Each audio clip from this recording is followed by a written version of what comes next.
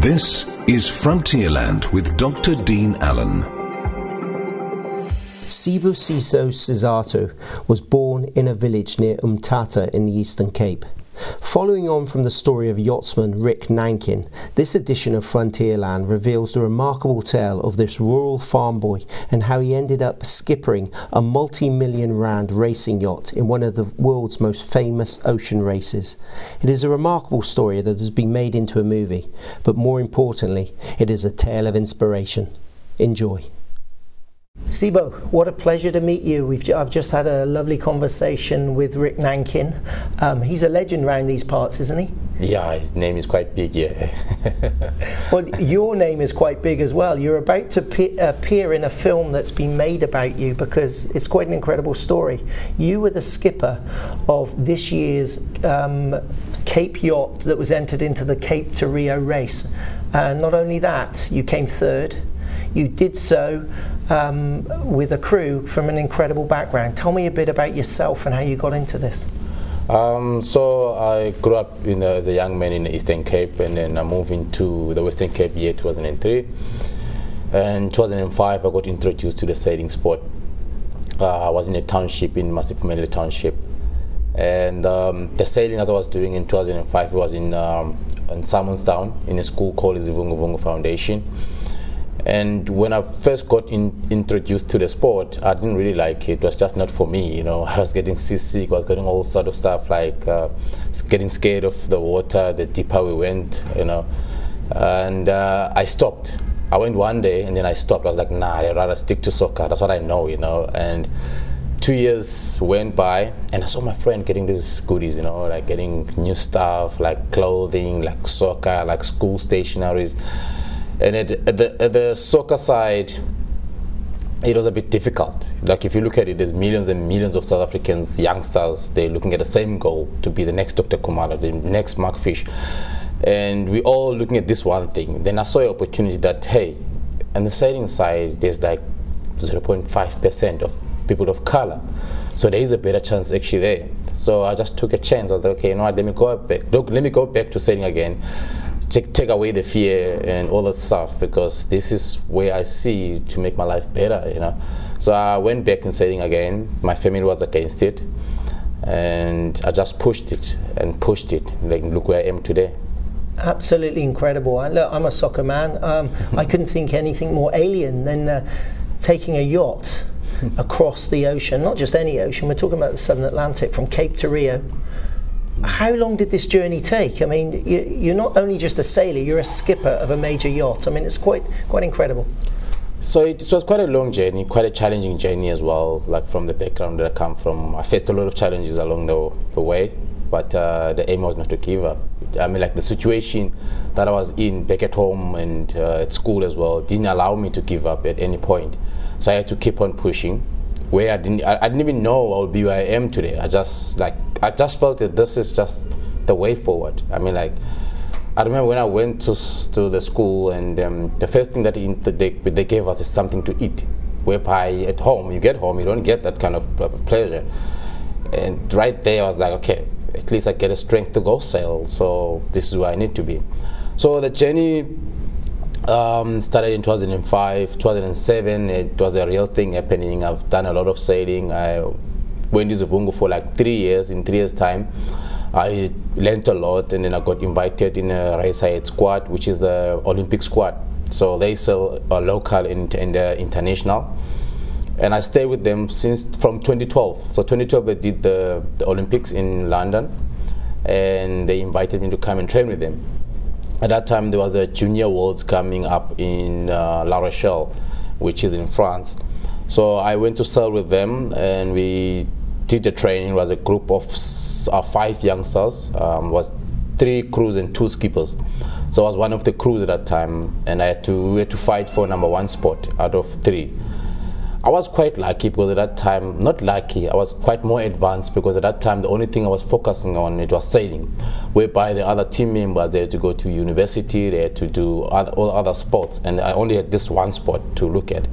So it was more advanced on my side. So after 6 months of battling who's going to go to La Rochelle for the Junior Worlds, I ended up being the guy selected, but I had an issue with the birth certificate. I didn't have an ID, I didn't have a birth certificate, so I was like a foreign or alien. I was in I didn't exist in the country actually. Wow. Back in the Eastern Cape where I grew up, I was got born in a hut, and my mom never had a chance to go to a birth certificate for me, and at that time I couldn't go to school. Even when I came to the Western Cape, I battled to go to school because of the birth certificate. So without a birth certificate, you can't have an ID. So even though I qualified in 2013 to go to La Rochelle, I still had a problem but I don't have a birth certificate, and my coach didn't know that. So my coach didn't know all of that stuff. So and you were aware of it. This was going to be an issue at some point. Yes, I was aware of it, and I didn't know how to tell my coach, because my coach is so excited and he's see this talent in me. I just didn't know how to tell him. It was one of the things that if I tell him, he's going to kick me off the team, but I still want to learn. Even if I don't travel the world, but I can still be able to coach in this country and earn some bit of living. I can still be able to go enter competitions, even though one day I won't have a proper results because they will need my ID somewhere. I was just trying to make a living at that time. And when I had to break the news to my coach that I don't have a birth certificate, it was one of the shocking news to him, because he was excited and all that stuff. But he managed to, because my father tried to do it for me and he failed. At school that I went to, at sailing school is Vungu Vungu, 3 coaches tried. The manager tried as well, they also failed. And my coach and his dad, and they gather all the information from the past, from my father, from the school where I went to. They call my stepmom as well to step in so that she can be a witness. And we went to town, and we went there. We spent a couple of hours, and then there it was done. Signed the papers. This is the reality of what people in this country go through, but there's something different with you. You've been to an Olympic Games. You're now training at a high level of sport, yet fundamentally you're going to be held back by the fact that you haven't got a birth certificate. I've never went to the Olympic Games. I was just training with the Olympic squad. Well, that in itself is an achievement. It's quite incredible. How many of those people in that squad have got a similar issue? None of them. None of them actually. So where were you born in the Eastern Cape? I was born in Qumbu, near Mthatha. Oh, fantastic. Yeah. So people listening to this podcast, a lot of people will be from the Eastern Cape, so it's fantastic that we had this opportunity to speak today. So let's fast forward to that. Did you get the birth certificate sorted, and it allowed you now to be where you are now? Yes, so I got the certificate sorted with the help of my coach and his dad. I got the certificate sorted out, and then finally I could travel, because I'll say 2008 there was an awesome travel, something like an awesome travel, like a free going to Spain. I couldn't go to that, and the whole school went to Spain for that vacation or something like that. And 2010 was another one going to Italy. I couldn't go to that because I didn't have a birth certificate. Yes, it was quite a hard thing for me, but it didn't really hit me that much, because I don't know, I was different. My feelings were quite different, and it was one of those moments like, nah, I just gave up. It's out of my hand. I can't. Well, you hadn't travelled before, so you didn't know what you're missing out on. Yeah. But sailing being such an international sport, at some point now you're reaching levels at the height of this, and people can see your potential. Correct. It's going to affect you at some point, isn't it? And clearly this day is coming. Yeah. So 2013, my coach managed to sort it out, and here I am traveling. I still remember it was around May, June.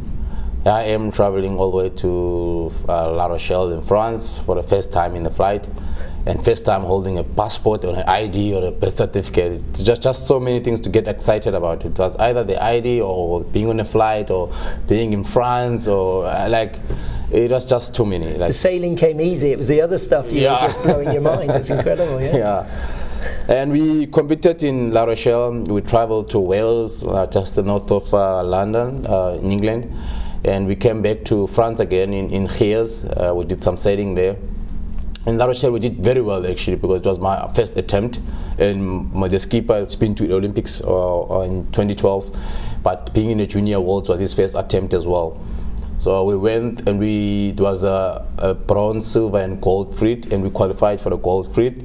And we qualified with such a good results. We were in 4th place overall out of I think it was 39 countries, 89 boats, 89, 90 boats, and we're in fourth overall, and that was amazing coming from South Africa. And how many in a crew at this stage? So it was 2 in each boat. So it's a double-handed boat, so it's 2 in each boat. Okay, and what is it about sailing that appeals to you? Why did you take to this sport that you'd never even imagined you'd have the opportunity to do?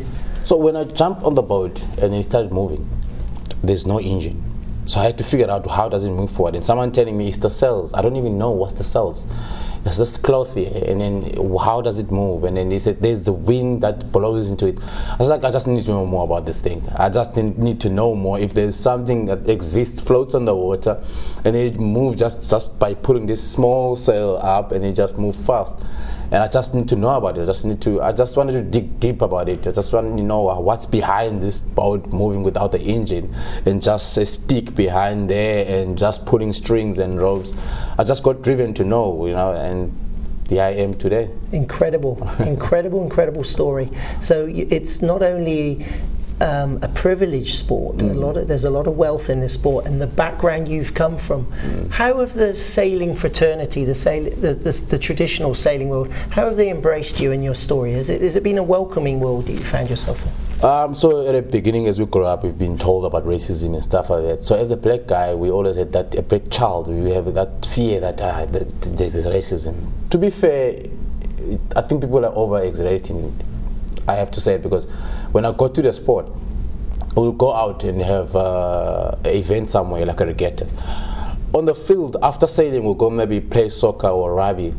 Over there you find people that are young, 10, 13, young, black, white, colored, playing together, not even in my mind I would say I have to treat this person different because he's white, my mom is working for him or what. That doesn't exist there. We play, we kick each other. Sport is a leveler. Yep. Yes. Everybody plays for the love of the sport. You don't see the colour. Exactly. But surely in yachting, giving its history, the fact that you have to be quite wealthy to have a boat, to be able to train and have the time, and your background as well. How have you found that people have embraced you coming in? Has it been a supportive environment for you? I think we are already being welcome, because we at the Royal Cape Yacht Club today, and we have our own thing happening, and we look at this way. We look at the boat floating somewhere, we think it's a rich man's sport, right? Because it's someone retired, maybe it's just that the awareness, that's it. For me, where I staying from in the township, it's just the awareness that there is a water sport out there called sailing, and everyone is welcome to come and join. There's not much awareness about it. That's why I didn't know. That's why a child out there sitting at home doesn't know about this sport. There's not much news and not much awareness about the sport, that it does exist.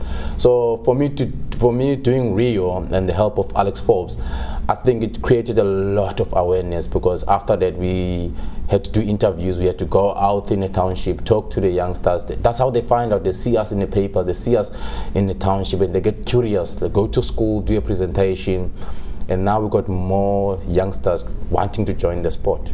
It was just the awareness, that's it. You are a role model. Yeah. Like Sia Khaleesi, you are a role model. And it's an incredible story that I've stumbled on, I must admit. But how can we find out more? I believe there's a film being made of this story. Yeah.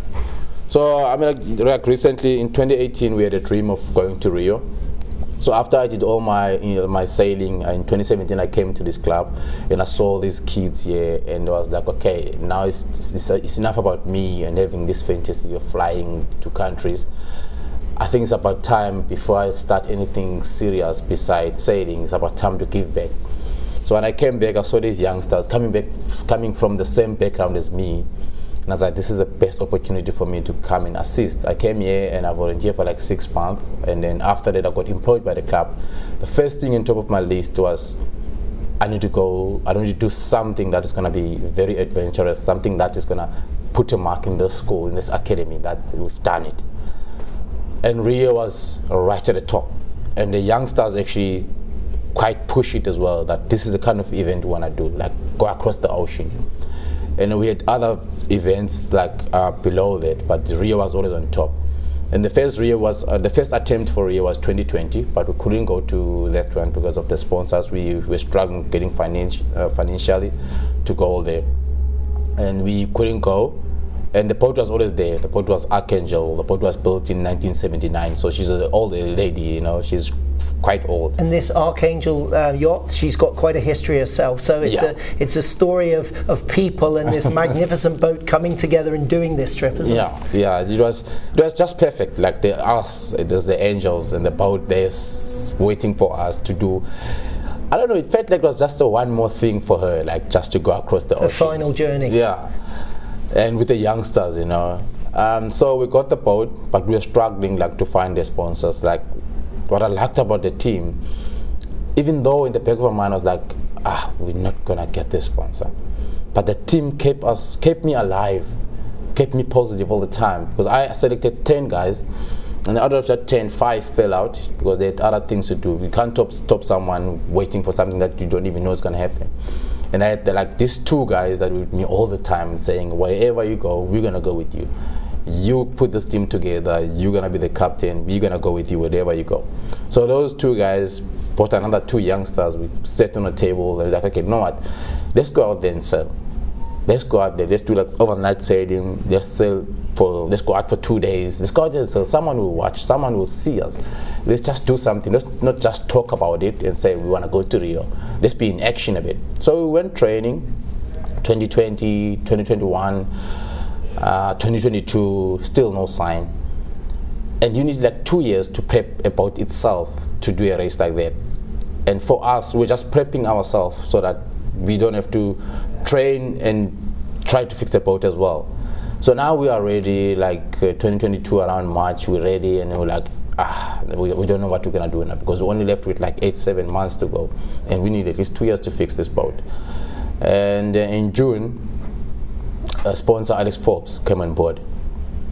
You know, when the news came, I didn't even know what to say. I was like, should I say yes or what? I was like too excited. I didn't even know what to do. Like it was one of those amazing feelings that you get stuck. And I remember my manager came to ask me and say, Sibu, there's a sponsor, what now? And I said, we're going.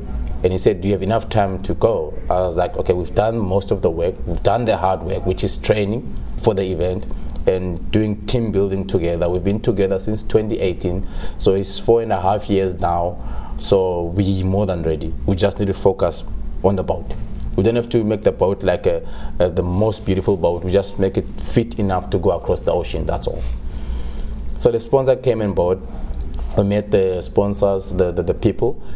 And the nicest thing that because it's very hard to do with sponsors, but Alex Forbes was the best sponsor that I ever had, because they came on board and said, okay, we don't know much about sailing, we've been to so many sports, but we don't know much about sailing. How about you do what you love, we'll just support you. That made my life very easy.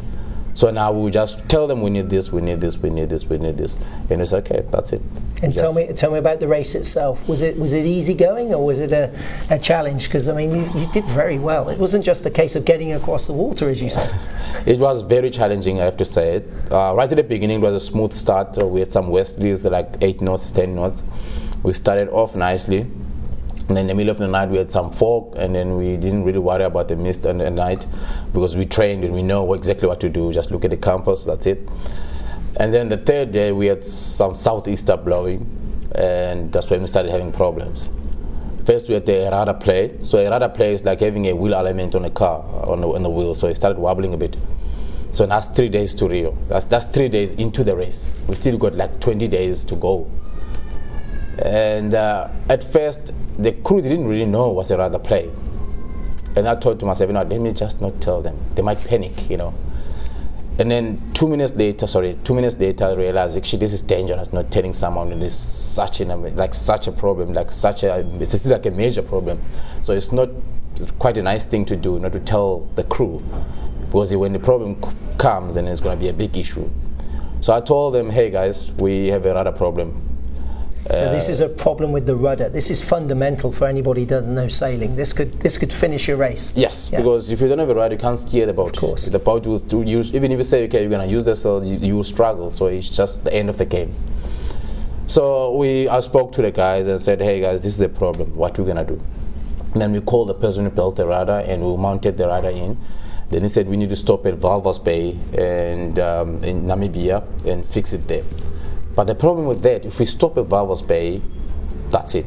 We get disqualified. You can't get help anywhere. Oh, you can't. You've got to go straight across. There's no stopping. Yeah. You can't even ask for a boat that is sailing by and say we run out of water. Can you give us maybe 5 liters of water? Wow. No, we can't do that. You need to be prepared. You need to be prepared for the race. It's an endurance race, so you have to go to the finish line. So I spoke to the crew. This is the situation we have, and what's gonna, and the decision is to come from them, and I will support whatever decision they make. And we had one of the captain, Daniel, the first mate, Daniel. He had to look at the rudder. The way the rudder is built, actually, the boat was built in 1979. So the way those boats were built were quite solid compared to the boats we have today. The boats we have today, they break almost every day. But the way the rudder was built inside on the socket, it was, we look at it and it's like, okay, it might bend, but it's not going anywhere as long as the bolt on top is perfect. And then they came back to the crew, and the crew said, okay, we waited 5 years for this journey, and then the third day on the water we're having these problems. Nah, let's sell the boat until it breaks. That's what they said. We have the safety gear. If the boat sinks, we're just going to throw the safety gears and call for help. Let's sell the boat. And then that's a decision we make. And then the 5th or the 6th day, and then the kite, one of the best kites in the boat, it broke as well. Just a fail on the kite. We went and we ran out of wind when we were close to the Mediterranean. And then for 3 days we had no wind, and we were just in the sun. It's quite hot out there. It's really, really hot. Then finally the wind came back. We started sailing again. Then another problem hit. I think the last major problem was more of our fault. What happened is every day you will charge the batteries with the engine, but you always put the engine in neutral. You run the engine for like an hour just to charge the batteries. And on that day we decided, okay, you know what, these batteries are new, you know, and we've been having this noise every day. We're tired of this noise. No, today let's take a chill today. Let's not charge. We'll be fine for tomorrow. The batteries are on 14 volts, so we'll be fine. Biggest mistake ever. Because we started charging the phones, charging the speakers, with the speaker box. So we started charging all those unnecessary stuff. Next morning, we started to try to charge. Next morning we tried to start the engine. The engine doesn't want to go. There we go. We have load shedding in the middle of the ocean. Oh my goodness. Yeah. Just like a usual everyday problem, but you're in the middle of the ocean. This isn't your car not starting. We felt like at home again. Wow. And now the biggest problem with that, we got an AIS in the boat where it indicates the other boats around us, like the shipping, like whatever boat we can hit. So in order to avoid, we need to see it on a screen on the AIS. But now we have a problem. Now we can't see that boat. If we can't see that boat can't see us as well. So it's a big issue, especially at night. During the day you can see it. At night we need to see what's happening around. And it's closer to Rio now, and that's where there's more shipping is going to be happening. There's more action happening. This is life-threatening, isn't it? It is. Yeah. It is. The ship can run over you just like that. So we had to fight, and we had to go back to old school as well with the old school map, chart and plotter.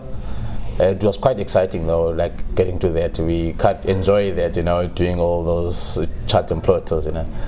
And we sailed and closer to Rio, and then we saw oil rigs. When we first saw the oil rigs, that's where the excitement went, because when you see the oil rigs, then you know you're closer. Then we saw the land after 23 days. Wow. Then we saw land. 23 days without seeing land. Without seeing land, just the ocean and flying fishes out there. That's Incredible. And then we saw land, and the 24th day we crossed the finish line. And you crossed the finish line in what position? And so we crossed in 8th, crossing the line, but overall we're in 2nd in ORC and 3rd in IRC. Wow. So 2nd and 3rd in particular classes. So you were. So ORC is like IRC is like an international racing course, and then the ORC is like a certain like how can I say it? Overall ratings. So we came 3rd in that, so that's why we're 3rd today. So for a boy from Mthatha, the Qumbu. Qumbu. Yeah. This is some story, and I hope everyone listening will look up Sibo's achievements. And where's your next voyage? The next one. So now, because this race we had one lady on a boat and there was 4 guys, and the next one I want to do the opposite of that. I'm gonna be the guy. Hopefully I won't have tough times. We had enough things to deal with one woman, so imagine 4 women. So I'm gonna do the same thing, and the goal behind it is to empower women into the sport, because the sport itself, like any other sport, is male dominated. So the next one is to get like 4 or 5 females across the ocean, and that's 2025, and it's 2.5 years from now on. Well, I hope people listening to this will now follow your journey, because you're an inspiration. It's a story I wasn't aware of, I'm ashamed to say, but it was so fortuitous meeting you today, and I wish you all the very best, and thank you for flying the Eastern Cape flag and being a role model for people out there. Thank you. Thank you very much. That was Frontierland with Dr. Dean Allen. For more podcasts, visit algoafm.co.za.